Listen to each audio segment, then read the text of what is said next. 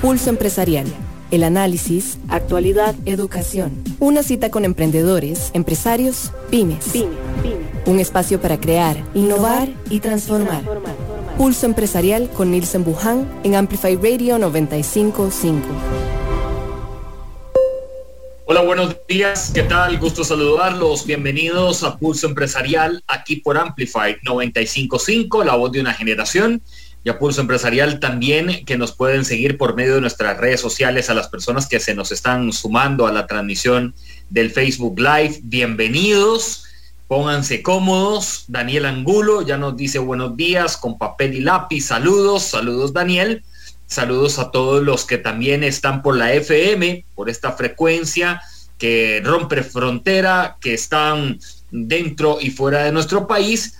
Y también a las personas que están en las plataformas. Hoy llegamos a miércoles, mitad de semana, donde tenemos varios apuntes, donde pues nos ilusiona conocer nuevas realidades, nuevas visiones de un mundo que se está trasladando por autopistas en las cuales debemos de saber conducir y, lo más importante, de saber cómo liderarlas también, esas autopistas que hoy se están haciendo. Bienvenidos a todos. Les voy a repasar a cada uno las plataformas digitales donde siguen a Pulso Empresarial. Seguí Pulso Empresarial en redes sociales. Instagram, Facebook y Twitter. Aquí es donde estamos de lunes a domingo, y también hablando de fin de semana. Este domingo los esperamos en Pulso Empresarial Televisión. Estamos a las 4 de la tarde por Canal 8 Multimedios con un programa bien bonito donde dos mujeres nos van a llevar por las aguas de emprender, de conocerse y también de cómo podemos desarrollar herramientas para acercarnos más a valorar nuestra parte personal, a valorar a los otros, al ser humano. Estarán con nosotros Tatiana Arias de la empresa The Sweet Day y también Ana Yancy Flores, coach empresarial. La hemos tenido en Pulso Empresarial también para compartirnos grandes temas. Domingo a las 4 de la tarde en Canal 8 Multimedios. Empezamos con nuestro segmento de miércoles en Pulso Empresarial. En Pulso Empresarial, Joven Gerente. Bien, el título de nuestra conversación es Gerenciar sobre ruedas. Yo le iba a poner gerenciar en 4 llantas, pero no, sonaba más bonito sobre ruedas. Pero la persona que tenemos hoy, el invitado para nuestra conversación, ha venido gerenciando ya sobre ruedas por varios años en este mundo automotriz que se mueve, sube y baja y tiene de todo, y nos va a acompañar para conocer cómo pilotear la vida gerencial, cómo es conducir en estas nuevas autopistas de la tecnología, vamos a ver, interactuar con un nuevo cliente que te dice, muy bonito el carro, pero quiero esto, y bueno. Allan Altamirano es el gerente de mercadeo para Costa Rica de Inchcape Suzuki Costa Rica.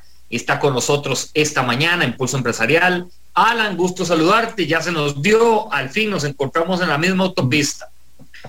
Buenos días, Nielsen. Bueno, un saludo a todos. Muy contentos de poder compartir este espacio con todos ustedes y bueno, pilotear de una mejor forma.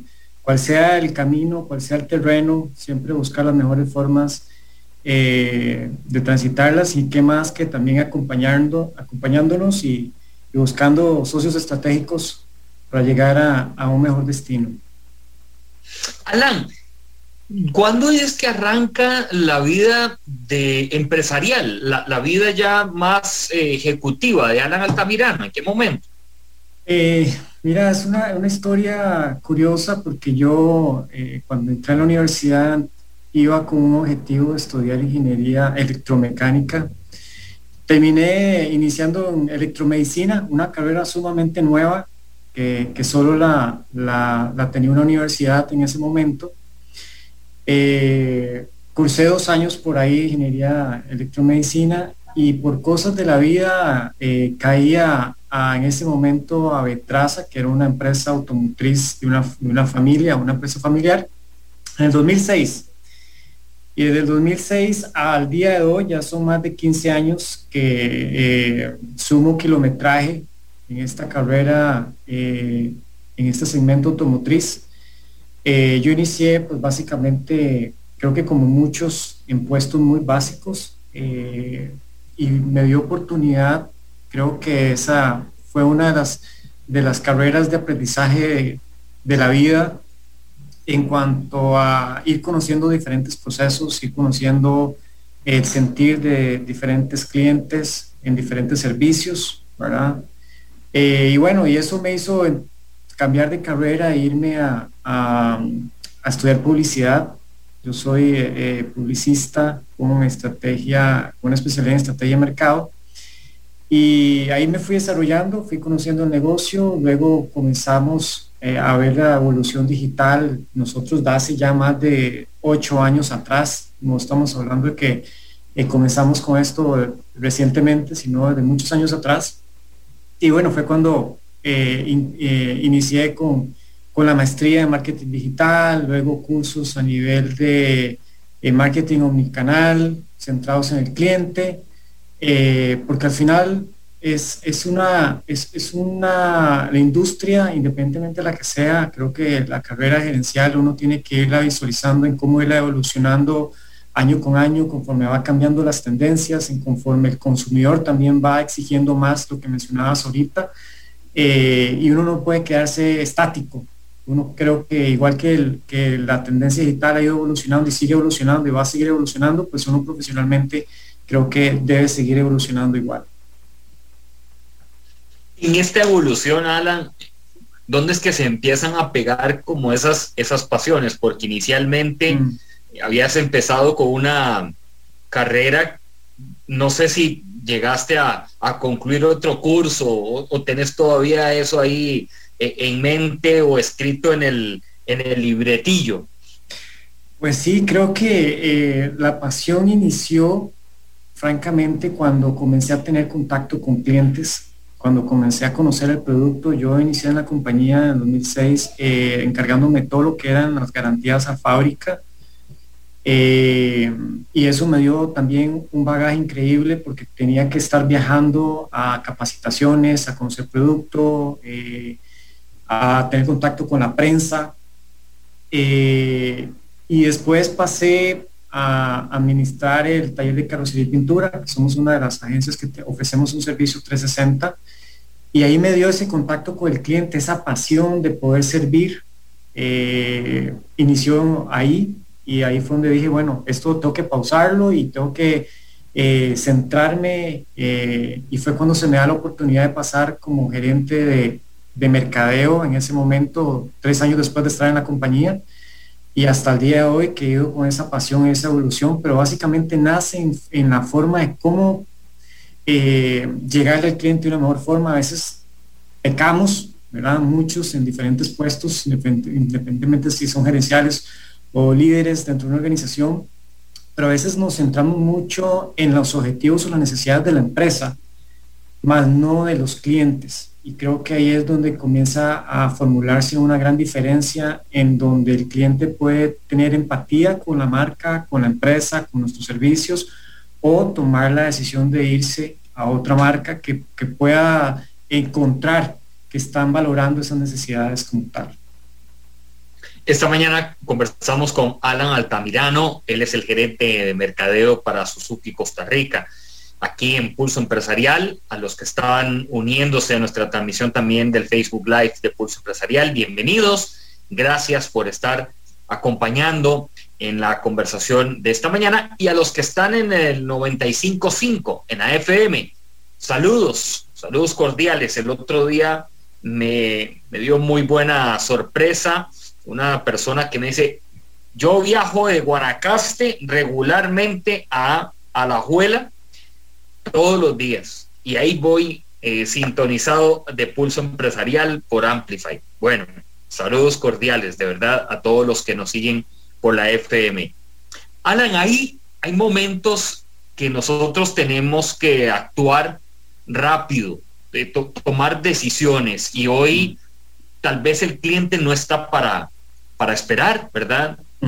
Se dio muy fuerte el año pasado, donde todos querían respuestas rápidas. Las acciones de Allan Altamirano hoy son pensadas diferente a hace 2, 3 años, Alan. Nilce, pues creo que sí. Definitivamente la tendencia del consumidor venía cambiando mucho antes de la pandemia. Hay que entender también que los mercados son distintos y el TICO en cierta forma somos muy exigentes en cuanto a servicio y producto, y además de eso creo que la parte buena es que nos exige a nosotros representantes de marcas o servicios a ir profesionalizando más esa atención, y por eso es que Costa Rica a nivel de Centroamérica pues tiene un alto nivel de servicio al cliente, y es por esa misma exigencia. La evolución del cliente se fue dando mucho antes de pandemia y evidentemente nos tocó acelerar también esas necesidades de cambio, porque hay muchas circunstancias que ya con la llegada de la pandemia cambiaron toda la dinámica. Ya no dependíamos exclusivamente del fabricante, ¿verdad? En nuestro caso, que importamos vehículos o bienes, sino también de la red logística, que se puso compleja con la pandemia, y actualmente es una situación que no ha variado. Sigue habiendo una temática importante en la logística, en la cadena logística de Asia hacia nuestro continente, y eso pues evidentemente nos ha hecho tomar algunas medidas con nuestros clientes, con nuestras promociones, con nuestras formas de interactuar, porque lo que menos queremos es impactar de una forma negativa ese sentimiento de alegría cuando alguien quiere comprar un artículo, y más pensando tal vez en un bien como un vehículo, una casa. Estamos hablando de valores importantes que a veces son sueños de toda la vida, que llega un momento en que tienen la oportunidad de hacerse realidad, y no podemos jugar con esos deseos. Sinceramente no somos una empresa que piensa en función a un monto o una ganancia, sino a crear relaciones duraderas con nuestros clientes, que quien nos está comprando hoy, en 5 o 6 años adelante, nos vuelva a comprar, vuelva a pensar en Suzuki como su marca que lo acompañe diariamente de transporte. Y esa evolución tuvo que darse obligatoriamente en función a entender esos tiempos, esos plazos, y cómo ir adaptando nuestras ofertas a esos plazos también, ¿verdad? Para no quedarle mal al cliente, ya que la reputación de nuestra empresa y nuestra marca es primordial. Tal vez hay muchos que no entendamos el por qué ha cambiado la dinámica automotriz, Alan, en función de lo que está ocurriendo en el mundo. Esto por hoy el manejo que tiene un China, por ejemplo, el mismo países japoneses, donde se han visto envueltos en tomas de decisiones de decir, bueno, te puedo llevar el contenedor, pero hoy vale $3,000 más, ¿verdad? O $10,000 más de un costo inicial. Comprender esto, Alan, y trasladarlo al cliente. O sea, lo que quiero es que, ¿verdad? A veces voy a poner el caso de un restaurante donde uno llega y uno dice, qué extraño, el casado de ayer valía 1,500 y hoy ya cuesta 5,000. ¿Y qué pasó? ¿Verdad? ¿Cómo lograr, Alan, que esa comunicación entre lo que ustedes enfrentan, que el cliente quizá ni conozca, ni le interese, ni le importe también, porque digámoslo así, pero que al final tiene que enterarse y saber, ¿verdad?, razones? Correcto. Creo que la comunicación es muy importante, más cuando estás esperando que tu vehículo llegue en la fecha acordada, y que te voy a dar un ejemplo recientemente que nos pasó, y es el problema de oleaje que había en el puerto Caldera, donde teníamos que comunicar. De hecho, por dicha que la comunicación portuaria en ese momento fue muy efectiva y también eso nos hizo nosotros trasladar ese mismo mensaje a nuestros clientes con el problema de oleaje. Había cientos de buques esperando su espacio para descargar y no era posible por oleaje y eso obviamente ocasionó mucho atraso y a veces el cliente, como bien lo dices, no lo entiende o no tiene tampoco por qué saberlo, pero sí es parte de nuestra responsabilidad de tener una comunicación efectiva y hacerles saber que hay situaciones que están completamente fuera de nuestro alcance. Igualmente a nivel logístico, que las empresas navieras pues, tuvieran una reducción de personal por tema de pandemia, no por tema de despidos, sino por tema de contagios, ¿verdad? Que fue masivo en Asia, que acortaron rutas, que hubo un problema en un puerto con un buque que cayó. O sea, situaciones que evidentemente los tiempos de tránsito son más de 30, 60 días en algunos casos y por una mínima situación con un problema de oleaje, pasó también una vez que un buque detectaron casos positivos de COVID y tuvieron que quedarse todos en un puerto por 15 días en cuarentena y al final el cliente tiene que saber estas situaciones. Hemos sido efectivos en tratar de comunicarlo oportunamente con nuestros clientes. Hay personas que entienden, hay otras que no, ¿verdad? Pero tratamos de poder contar con todas las fuentes posibles de comunicación, ya que esto no solo impacta a nuestra empresa, sino impacta a toda la industria como tal, y me imagino que otras industrias importadoras de productos, ¿verdad? Así que eso es un tema global y hemos tratado de irnos amoldando a eso y bueno, las situaciones ya en este momento se han ido normalizando un poco más, pero definitivamente esto también nos dio una gran lección, ¿verdad? A nivel de prepararnos, a nivel de inventarios, también los fabricantes, y dejando de lado, Nilsen, el tema también no solo logístico, sino del problema de los microprocesadores, ¿verdad? Que hubo cierres de fábricas de los microchips que utilizan los carros, las computadoras, las tablets, los teléfonos, y todo eso sufrió cierto atraso. Entonces, es claro que la comunicación es relevante en estos puntos. Sí, a veces es que Allan Altamirano está con nosotros, gerente de mercadeo de Suzuki. Se nos van detalles, Allan, que de pronto pensamos que como estaban en la fórmula inicial todo el mundo lo entiende. Y ahora que hacías referencia a aquella persona que pidió un vehículo, que está esperando el carro para X momento.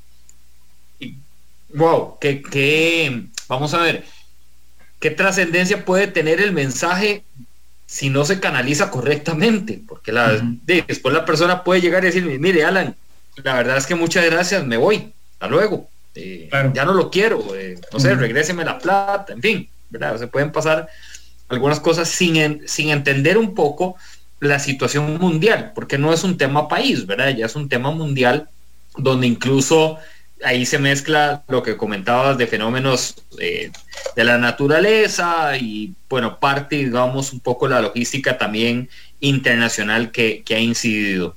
Allan, para continuar con la parte ejecutiva de Allan Altamirano, cuando has tenido la oportunidad de hacer contrataciones de personal, hay características que son propias en la contratación, sí o sí, que hay que tenerlas y que todavía, Allan dice, Nilsen, hay que afinarlas porque todavía me vuelven a pasar cosas o detalles que no se están comprendiendo bien? Pues es interesante porque el tema de cultura en diferentes organizaciones es relevante.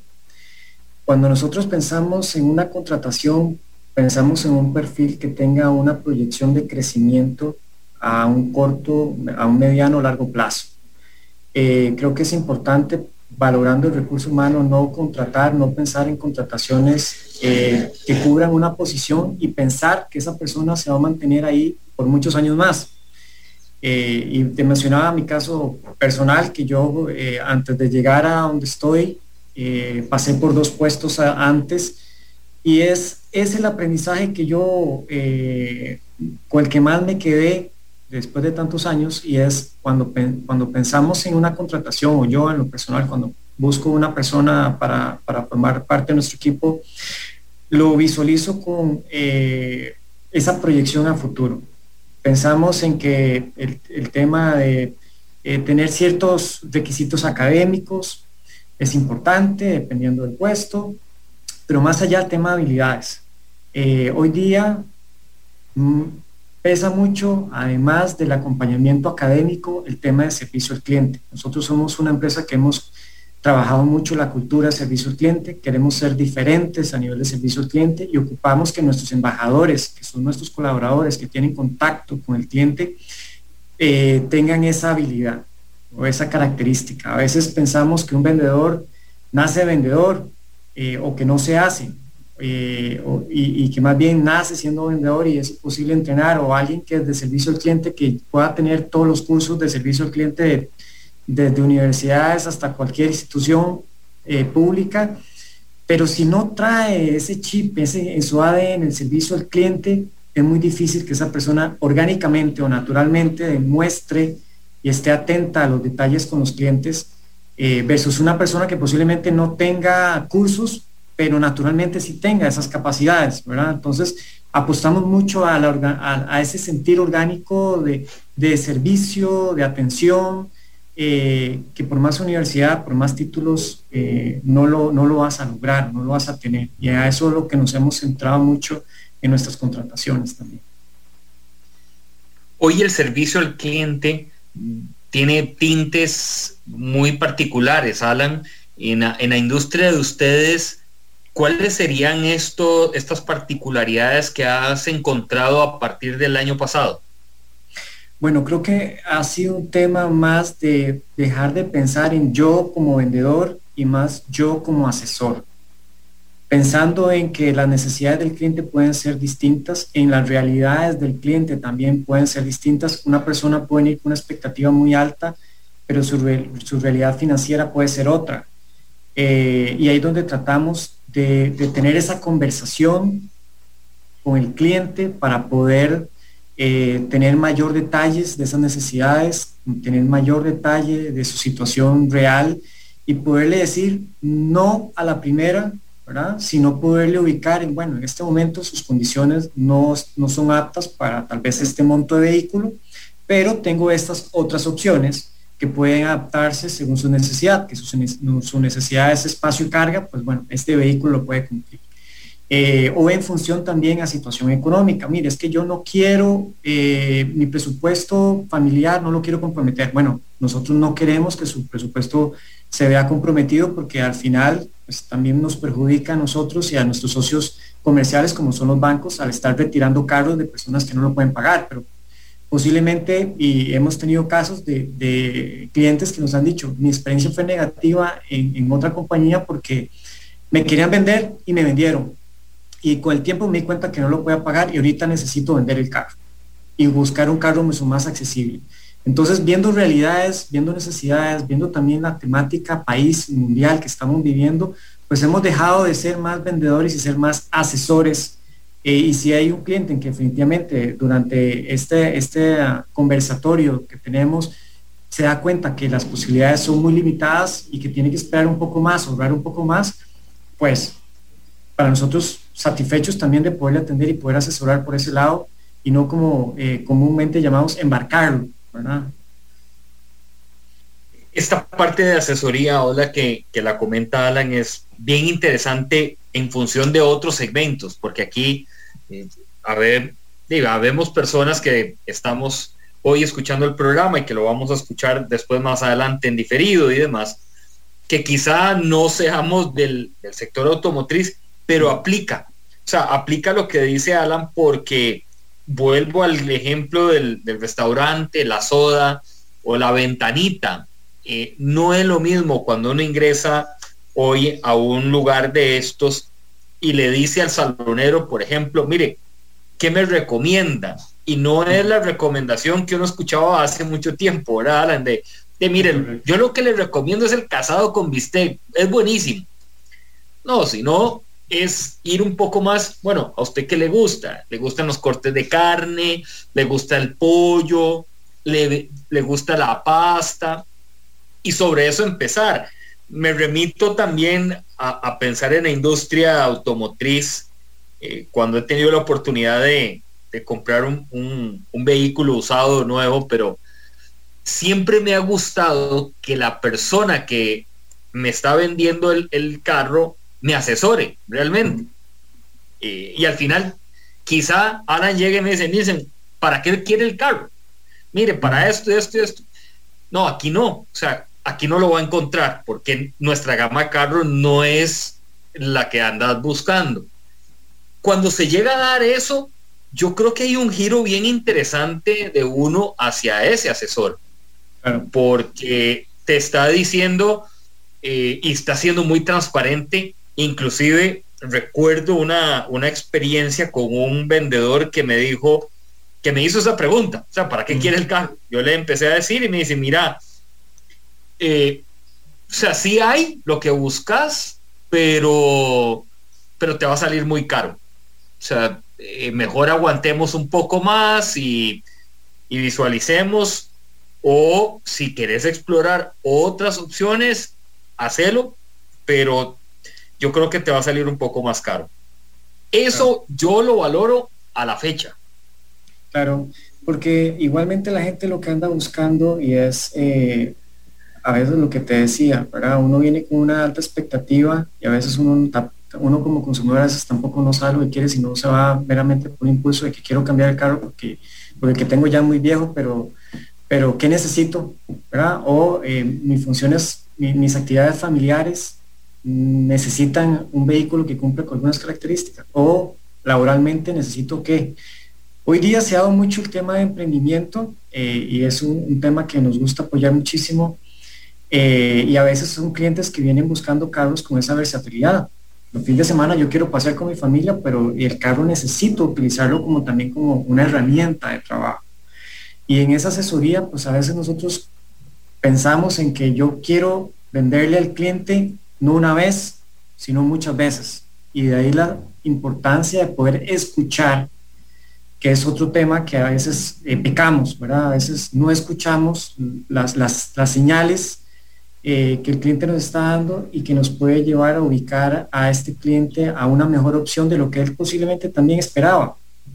Y creo que nosotros como empresa y como marca tenemos que buscar generar experiencias. Yo creo que todos somos consumidores, todos los días o casi todos los días compramos diferentes artículos en diferentes industrias o servicios, y usted siempre va a tener la tendencia a seguir yendo al mismo lugar y tomo el ejemplo tuyo del restaurante, que cuando uno llega y pide recomendaciones, cuando ya te tratan por el nombre, cuando el chef ya sabe qué es el tipo de cocción, que te gusta la carne, ya uno se siente como en casa y ya uno se siente más cómodo y uno recomienda, y creo que hacia esa experiencia es donde nosotros tenemos que apuntar y estamos apuntando, y es la invitación para que todos las personas que nos están escuchando en este momento, que son emprendedores o tienen su propia empresa o son gerentes, pongamos atención a que nuestro equipo esté generando ese tipo de experiencia, porque es lo único que nos va a crear esa fidelidad al final, y van a valorar mucho el servicio, y no solo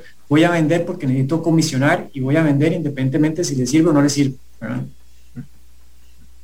Sí, y ahora que estás comentando que ustedes tienen un enfoque hacia el emprendedor, hacia el pyme, hacia abrir las puertas de conversación, creo que es uno de los elementos que nosotros como emprendedores y empresarios buscamos, que es un punto de flexión, un punto de negociación entre ustedes y uno, en función de que logremos una alianza o un trabajo, o que usted me solvente una necesidad, pero que conozca mi realidad. Y voy a tal vez a tirar aquí un tema que ahora se me viene a la mente, en función, digamos, de aquel productor de papa, cebolla, ¿verdad? De que entendamos la realidad de ellos, ¿verdad? Es un vehículo que ocupo, donde lo voy a pasar por fincas, maltratar, va a pasar mucho tiempo con agua, con sol, barro, y yo llegar donde ustedes y decirles, Alan, ¿qué me ofreces? ¿O qué podemos negociar? ¿Qué podemos ustedes impulsarme? Porque lo que tengo ahorita es esto. Y no irnos con esa mala experiencia de llegar a la finca y decir, no, este muchacho nunca más lo busco, ¿verdad? Correcto. Creo que ahí también es importante tomar en cuenta el tema de esas necesidades del cliente, pero también a veces la asesoría postventa, ¿verdad? A veces no solo es la venta del vehículo como tal, sino qué me ofrece la compañía a nivel de postventa, ¿verdad? Todos apelamos a una garantía, todos los artículos, todos los que compramos, independientemente de lo que sea electrodomésticos, tienen un cierto tiempo de garantía, pero a veces poca gente te habla el tema de cómo mantener ese bien a lo largo del tiempo. Lo que decías, si una persona que utiliza un carro con una tracción especial y que utiliza, maltrata por tema de terrenos, su trabajo, el vehículo, pues tiene que tener un plan de mantenimiento distinto, diferenciado, con una periodicidad distinta, precisamente para asesorarle, acompañarle, decirle, si usted quiere que su vehículo, en este caso, se mantenga en mejor condición, pensando también en el día de mañana, porque me dicen que es parte de nuestra asesoría que hablamos con los clientes. Nosotros ofrecemos un servicio 360, pero no solo es eso, sino es un acompañamiento a lo largo de los años, porque cuando tenemos ese éxtasis de compra, compramos pensando en hoy, pero no en mañana, cuando tengo que vender el artículo o vender el vehículo el día de mañana. ¿Qué pasa con la depreciación? ¿Qué pasa si no hago un muy buen mantenimiento del vehículo? Se deprecia más, el costo de mantenimientos correctivos es mayor, tenemos ciertos mitos de que los costos de mantenimiento son muy caros, son necesarios o no son necesarios. Si voy a un taller de la calle, de barrio, por ejemplo, me hacen lo mismo que una agencia, y ahí es donde nosotros tomamos el tiempo de explicarle a nuestros clientes que el servicio por venta es sumamente importante, y pensando también en la reventa, ¿verdad? A futuro, para que usted no pierda dinero. Al final del cabo es su dinero, es su artículo, pero si nosotros no le damos esa asesoría postventa, pues posiblemente el día de mañana usted va a decir, bueno, y si esto me lo hubieran dicho el primer día que yo compré el carro, posiblemente hubiera tomado otras decisiones, o a lo largo del tiempo hubiera tomado con seriedad el tema de mantenimientos, pensando en la reventa futuro, mantener el vehículo en la mejor condición posible, dejando de lado, ¿verdad?, el tema de seguridad, porque aquí estamos apelando primero a un tema de seguridad, que viajamos con familia, viajamos con niños, y un mal mantenimiento, y más por el estado de nuestras calles actualmente, pues tenemos que ser muy cuidadosos con el mantenimiento, pero más allá de eso es pensando a futuro, en cuidar esa inversión. Sí, claro. Allan Altamirano, gerente de mercadeo de Suzuki Costa Rica, está con nosotros esta mañana conversando aquí en Pulso Empresarial. Usted está en Amplify 95.5, la voz de una generación, y también por medio de la transmisión de Pulso Empresarial con Nielsen Buján en el Facebook Live. Gracias a todos. Regresamos en breve con Allan Altamirano para seguir nuestra buena y nutritiva conversación sobre ruedas. Ya volvemos. Una pausa. En instantes regresamos con Pulso Empresarial por Amplify Radio 95.5. Hace tus transacciones sin salir de casa y de una manera segura utilizando nuestros canales digitales. Visita nuestra página www.copeande1.com o descarga nuestra app de Coopeande en línea. En Coopeande estamos uno a uno con vos. En Peri creemos que el fruto del trabajo es el mejor de los tesoros. Apoyamos a la pequeña y mediana empresa.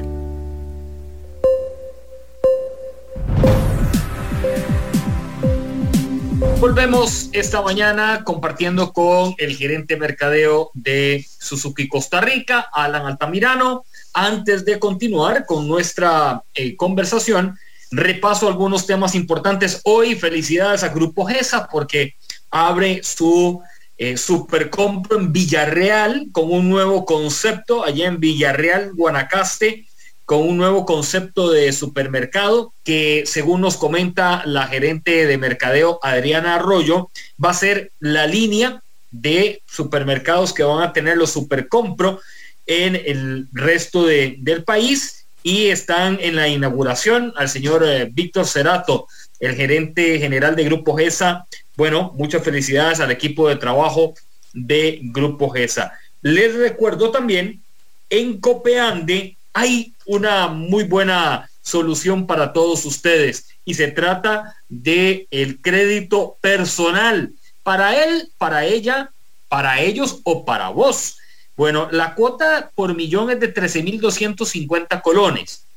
La formalización es de un día, sin fiador ni constancia salarial, incluye seguros de vida y desempleo, porque en Copeande estamos 1-1 con vos. Y también nos informan nuestra amiga Mariana Herrera, la gerente de mercadeo de Copeande, que hay muy buenas informaciones en las redes sociales de ellos para que los visiten.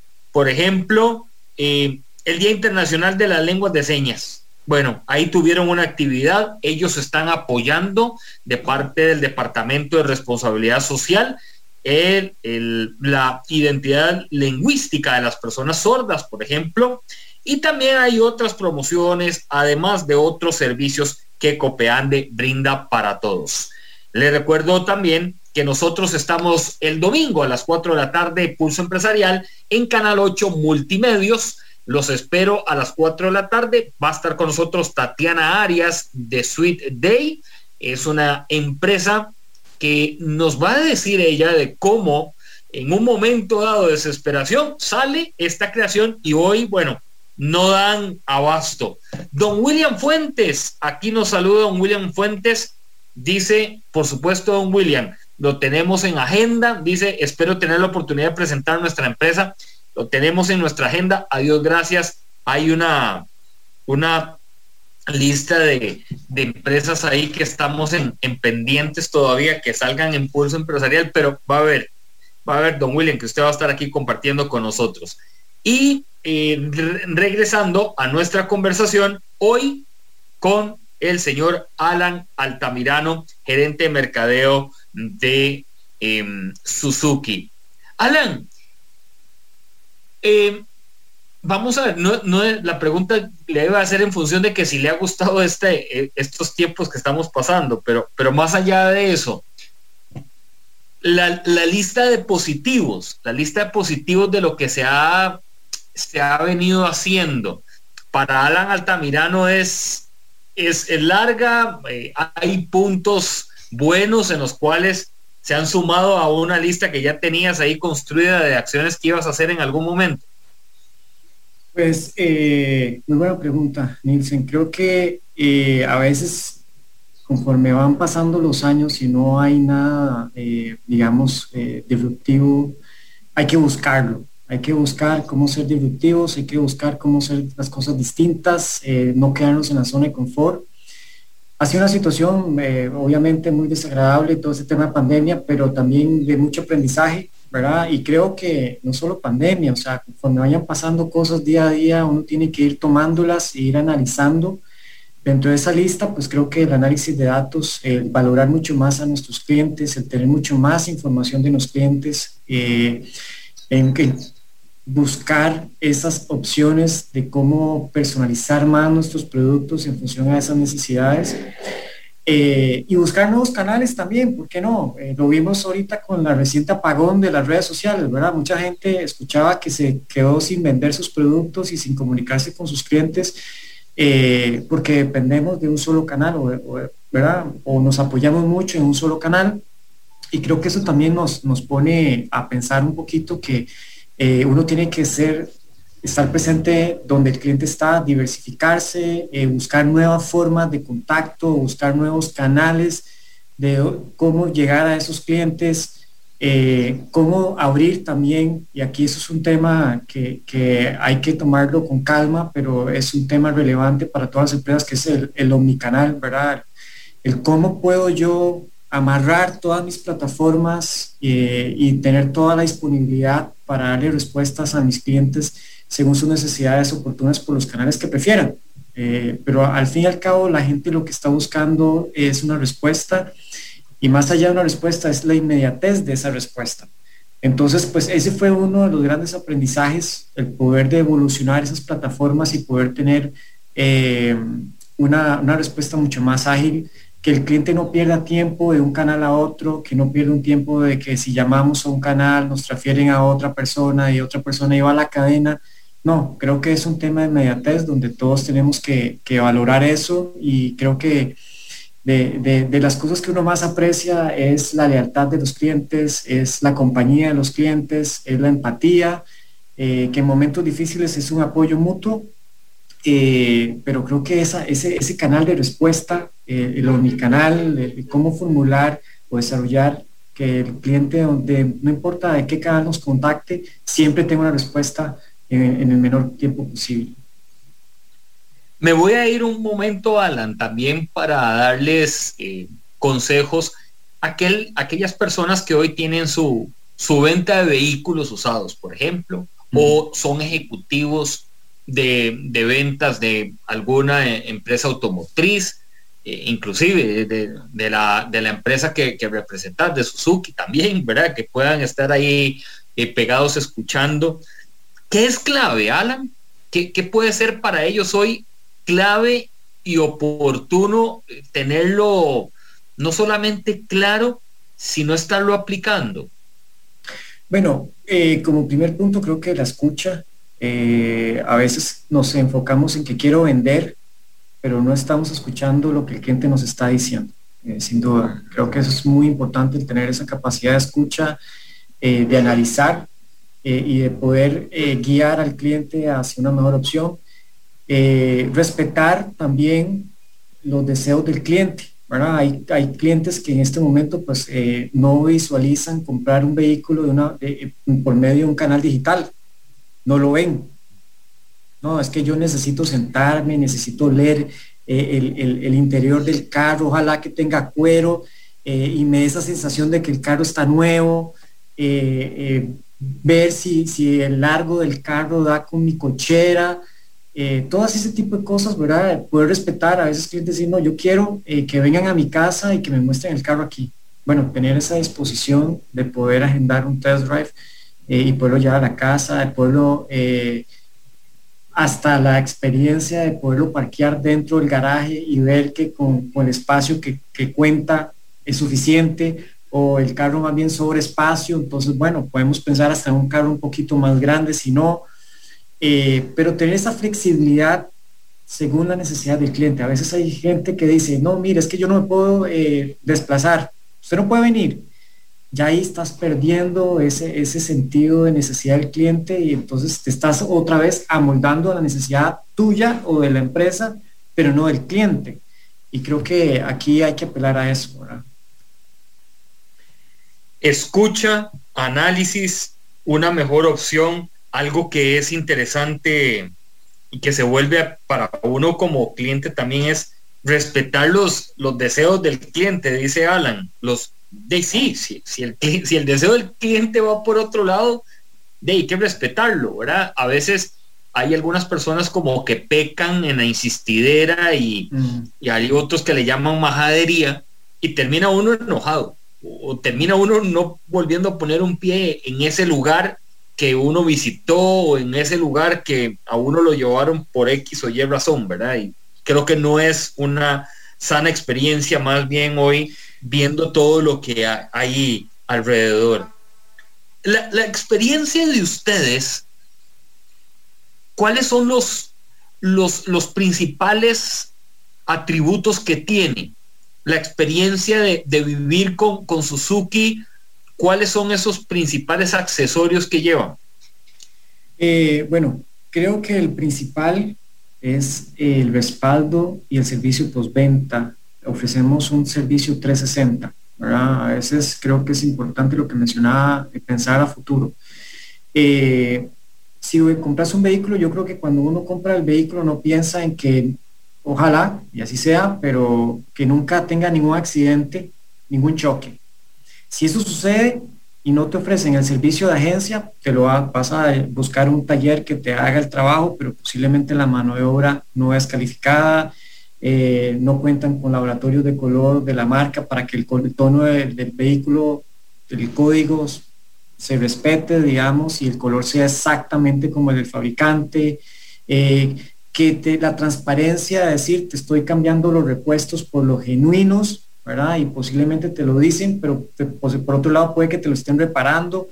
Entonces creo que ese gran diferenciador nuestro es el servicio postventa. Ofrecemos un servicio 360, ofrecemos un taller propio de carrocería y pintura, tenemos un servicio de plataforma, tenemos un servicio de ballet, que es en función a lo que te mencionaba, validando esas necesidades del cliente. Por ejemplo, si Nielsen me dice, Alan, tengo ya que hacer mantenimiento a mi vehículo, pero tengo un día muy apretado de trabajo, no me puedo desplazar, nuestro servicio de ballet es ir a la casa o la oficina de Nielsen, recoger el vehículo, traerlo a nuestro taller y devolvérselo a Nielsen en su casa.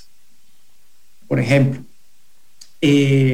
tenemos servicios de plataforma gratuitos, el tema también de poder ofrecer una unidad de autos usados es con la posibilidad de poder recibirte tu vehículo mejor y poderlo vender nosotros acá, ofrecer a nuestros clientes ese otro servicio. El tema de, tenemos un centro logístico no solo en Costa Rica, sino también en Panamá. Casualmente ampliamos el centro logístico de Panamá y eso pues obviamente nos da más opción de tener mucho más inventario disponible, más en estos tiempos. Tenemos centros de financiamiento donde te asesoramos, ¿verdad? El cliente no tiene que ir de banco en banco o no se queda con solo una opción, sino acá mismo en nuestras sucursales tenemos asesoría con un centro de financiamiento, tenemos una oficina también que te ofrecemos un seguro para que no solo asegures tu carro, sino tu casa o algún seguro de salud. Todo lo que conlleve la experiencia de vehículo y familiar, nosotros estamos tratando de poderlo ofrecer a nuestros clientes para que no vayan a buscar otros servicios por fuera. Creo que ese ha sido nuestro mayor valor. Escuchamos al cliente, vemos cuáles son esos deseos, necesidades a nivel de postventa y hemos ido implementando. Te cuento, si las personas que nos escuchan hoy día tienen un Suzuki, no importa el año, y tienen que ir a Riteve, implementamos un servicio que esto fue solicitado también por nuestros clientes, donde nosotros traemos el vehículo a nuestro taller, tenemos una línea igual a la que tiene Riteve, hacemos toda la inspección del vehículo, chequeo de frenos, suspensión, hacemos el cambio de aceite, de filtros, llevamos el vehículo a Riteve por el cliente, se incluye el tema del pago del sticker de Riteve por 43,000 colones. Entonces, al final el cliente no tiene que perder parte de su día haciendo filas en Riteve, todo el tema de llevar el carro al taller. No, son servicios que hemos ido implementando dado a las necesidades de nuestros clientes. Allan Altamirano, gracias. Allan Altamirano, que es el gerente de mercadeo de Suzuki Costa Rica. Había leído también la expansión, ahora que Alan lo menciona, del mercado de Panamá. Esto ha venido dándose, ¿qué, Alan? Tal vez en los últimos 6 años, muy fuerte para ustedes. Nosotros pues pasamos de ser una empresa familiar a una empresa transnacional. Es un grupo automotriz con una amplia experiencia, son más de 100 años de experiencia en mercados europeos y asiáticos. Ya son más de 32 países donde Inchcape está operando y bueno, parte de eso es la escala global, ¿verdad? El tema de tener centros logísticos en centros de países que geográficamente son estratégicos, ¿verdad? Eso es una gran ventaja, además de todo el expertise de la compañía como tal, con un enfoque muy claro que nuestros clientes son primero y que nuestros productos tienen que cumplir no solo con esos estándares o equipamientos, sino también con la calidad que el cliente espera, ¿verdad? A veces pasamos de que el carro era para toda la vida. Me recuerdo que eso era muy de generación, ¿verdad? Tradicional, de que bueno, yo compro un carro nuevo, es para toda la vida. Ahora el carro pues ha sido un commodity, ha ido cambiando, que salen nuevos modelos, el cliente viene y lo cambia, que hay nuevos colores, el cliente viene y lo cambia. Pero si hay algo que valoramos como grupo es que nuestros productos tengan un alto estándar de calidad. ¿verdad? Como lo es Suzuki, como una marca japonesa. Además de Suzuki tenemos Jackie Changan, que son unas marcas chinas que han venido evolucionando y bueno, implementando nuevas tecnologías también, carros eléctricos, pickups eléctricos, camiones eléctricos, que los fabricantes tienen disponibles y que en un momento nuestras plataformas país pues van a estar disponibles también para poder tener mucho más disponibilidad de este tipo de productos, ¿verdad? Ahora que hacías mención de dos cosas, uno es cómo la industria automotriz china ha evolucionado, porque recuerdo que tal vez hace unos 10 años el temor era muy alto, claro, por lo que venía de China.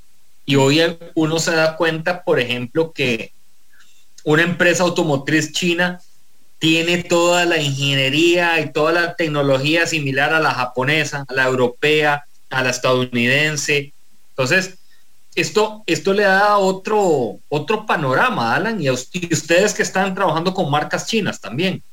Claro, la opción de las marcas chinas ha sido un tema interesante y créeme que ahí fue un gran aprendizaje para mí porque fuimos de las primeras empresas en importar vehículos chinos en su momento, hace 10 años atrás o más, 12 años, y era romper ese paradigma, ¿verdad? Que no, es que chino es malo, ¿verdad? Eso es lo que la gente tenía, es chino es malo. Y como anécdota te cuento que nosotros cuando comenzamos con la marca Jack y comenzamos a venderla, lo primero que hicimos fue hacer exhibiciones en centros comerciales, en moles. Y la gente los veía y decía, pucha, qué carro más lindo. Pero esta marca, ¿dónde es? Ah, es China. Ay, no. Y yo lo que a veces hacía era que ver el teléfono que andaba la persona.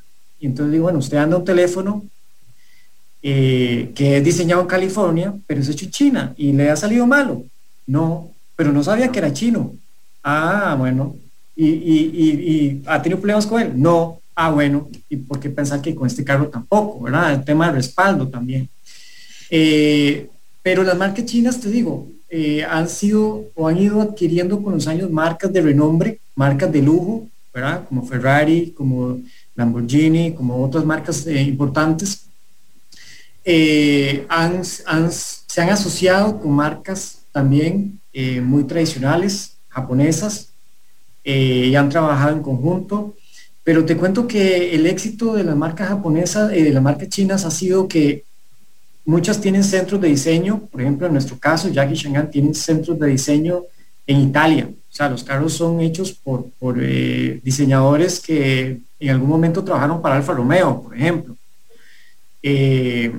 Tienen centros de diseño o de desarrollos de ciertas tecnologías en Estados Unidos. Tienen centros de desarrollo en Japón. En algunos casos simplemente lo que hacen es mano de obra, ensamblaje en China, pero no todo se diseña, se desarrolla en la propia China, sino todas las marcas, y específicamente las nuestras, tienen centros de diseño y desarrollo en Italia, Estados Unidos, Japón. Los camiones tienen los camiones Jack tienen cierta desarrollo que viene de Estados Unidos. Son marcas que vos ves que ya hay buses en Estados Unidos Jack o en países europeos donde el estándar de seguridad son muy altos, y China ha venido evolucionando eso, y también es porque el gobierno ha certificado las fábricas, y para que un fabricante chino pueda exportar su producto tiene que pasar por un estándar de calidad por el gobierno.